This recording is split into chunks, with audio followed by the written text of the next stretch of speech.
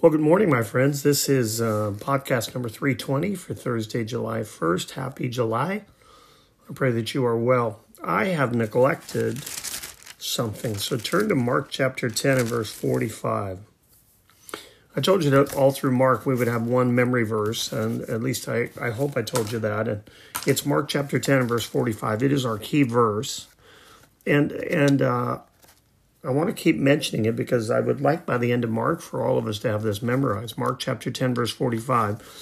I'm in the ESV, but for even the Son of Man came not to be served, but to serve and to give his life a ransom for many. Came not to be served, but to serve and to give his life as a ransom for many. So I pray you're working on that. I also have a correction. Last Friday, I think the last scripture I gave you, I said was in John chapter 7, 24 through 30, and it was actually Luke chapter 7, 24 through 30.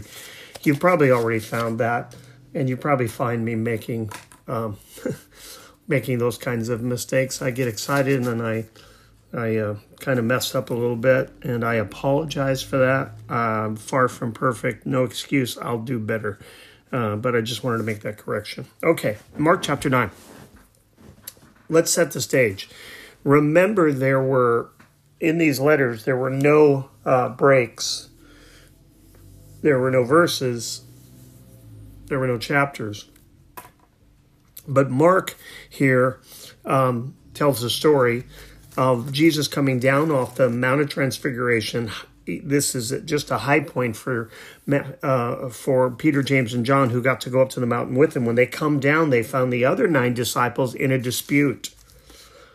So Jesus is coming back with his disciples, and that's what this means in the first verse, verse 14. And when they came to the disciples, they saw a great crowd around them. Who was it that came to the disciples? It was Jesus. It was Peter, James, and John. Okay? I just wanted to make sure we understood that. So leading into this, you understand that it's Peter, James, and John, Jesus coming down off the mountain. Remember, they weren't supposed to talk about what happened on the mountain until after Jesus had risen from the dead. And he finds them with a great crowd, and the scribes were arguing with them. Can I just tell you this, that when fighting starts, it stops the flow of faith. When fighting starts, it stops the flow of faith. When the church is not in unity, when people who should be about the task at hand, but they're more arguing about how we do it or who has the authority to do it, then faith just stops. So they're arguing over this situation. And remember, these disciples had a great success casting out demons, healing the sick. But you cannot rest on yesterday's success. You have to continue to grow. That's why these podcasts are important. That's why your Bible study is important. That's why church is important. It's important to be listening to your pastor. And by the way, if I say anything that disagrees with what your pastor is teaching, go to Scripture and make sure, because I'm probably wrong. He's probably right. And so just write that down. Or if we disagree over just some little minor thing, don't shut off the podcast. You can send me an email. You can ask me. You can ask your pastor. But again, if I contradict your pastor in any way, your pastor's probably right. And I probably misspoke. Okay? Verse 15. And immediately, there's that word again. And immediately, all the crowd, when they saw him, were greatly amazed and ran up to meet and greet him. It doesn't see where they were excited to see them. They were excited to see the other 3 disciples. They were really excited to see Jesus. The crowd was amazed and ran up. Verse 16. And he asked them, what are you arguing about with them? What are you arguing about with them? And someone from the crowd answered him, Teacher, I brought my son to you, for he has a spirit that makes him mute. And whenever it seizes him, it throws him down, and he foams and grinds his teeth and becomes rigid. So I asked your disciples to cast it out, and they were not able. So I'm sure the scribes love this and said, see, you're powerless. You have no power. You have no ability. Why don't you just get lost? Why don't you just let us take care of this, right? But the father is still hanging around because his son is not just deaf and mute, but the demons inside of him are trying to destroy him. Verse 19, and he answered them, O faithless generation. He's not just talking about his disciples here. He's not just talking about his disciples, because the scribes are there as well. There are people there. How long am I to be with you? How long am I to bear with you? Bring him to me.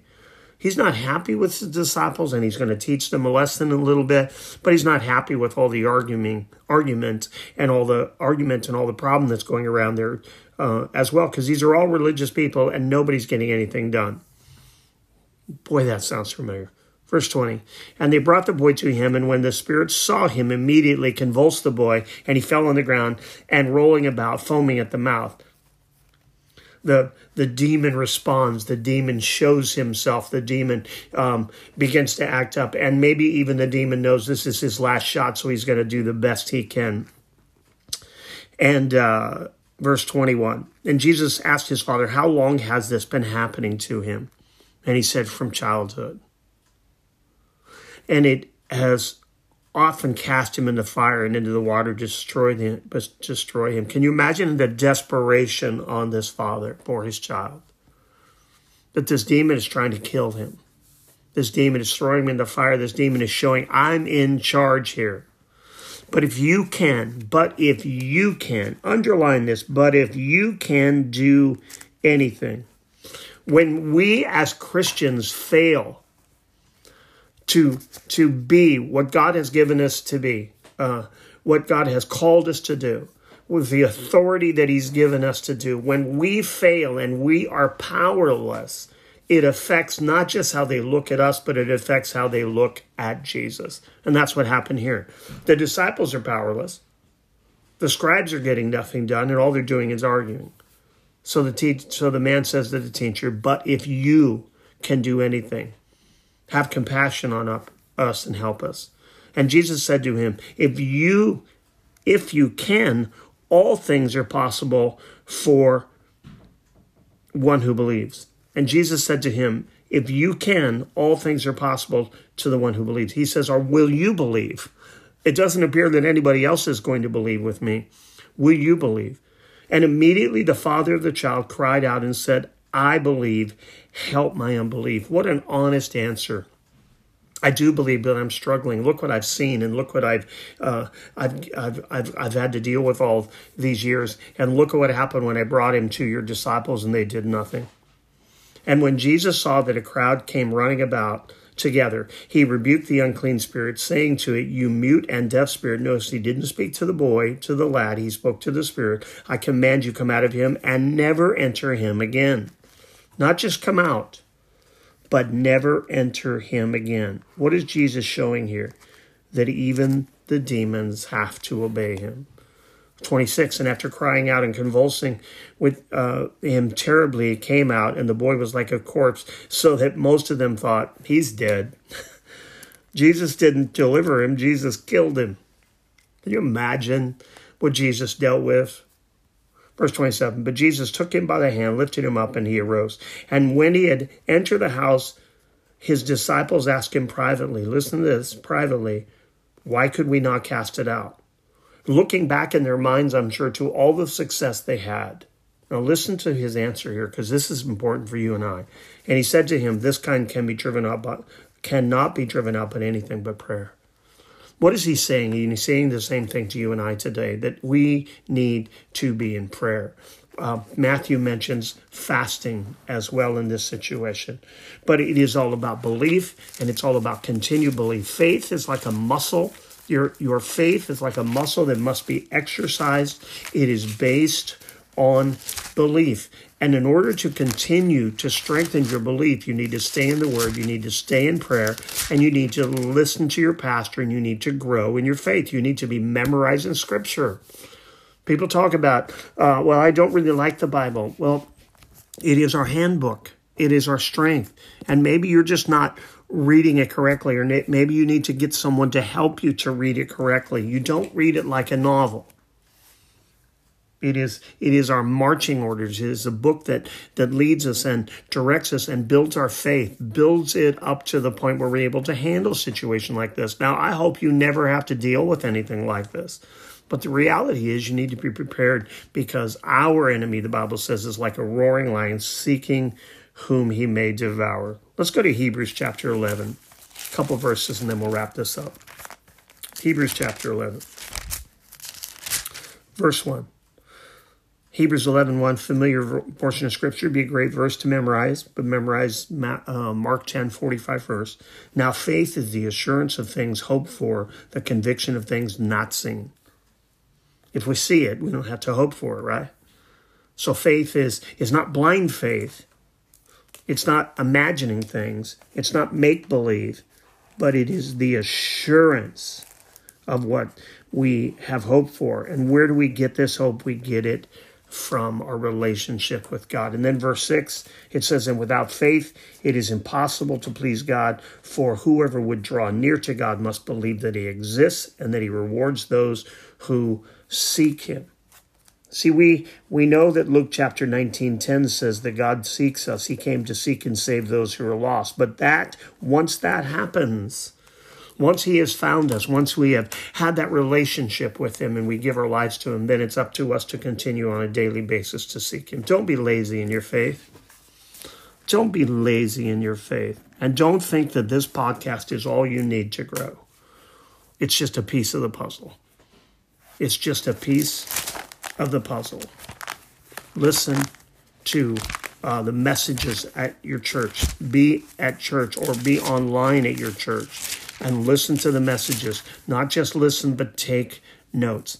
I've been doing this for 40 years. And the other night I was at, on a Tuesday night, I was at Living Free, and Pastor Steve Crockford spoke, and I had my note cards and my Bible out. Why? To show off? No, because I need to learn. And Pastor Steve had the pulpit, and he had my respect, and I did learn some things. I wrote some things down, and it was because I came with an attitude of receiving and needing to receive. Why? Because every day I need to be re-energized, and every day I need to be challenged, and every day I need to grow. I know, beyond a shadow of a doubt, that I get more out of these podcasts than you do. Because if you want to learn something, the best way to learn it is to teach it. And so I've been in the Word, and I'm loving all of the study and the preparation. And that's why sometimes I go 100 miles an hour, because there's so much I want to give to you.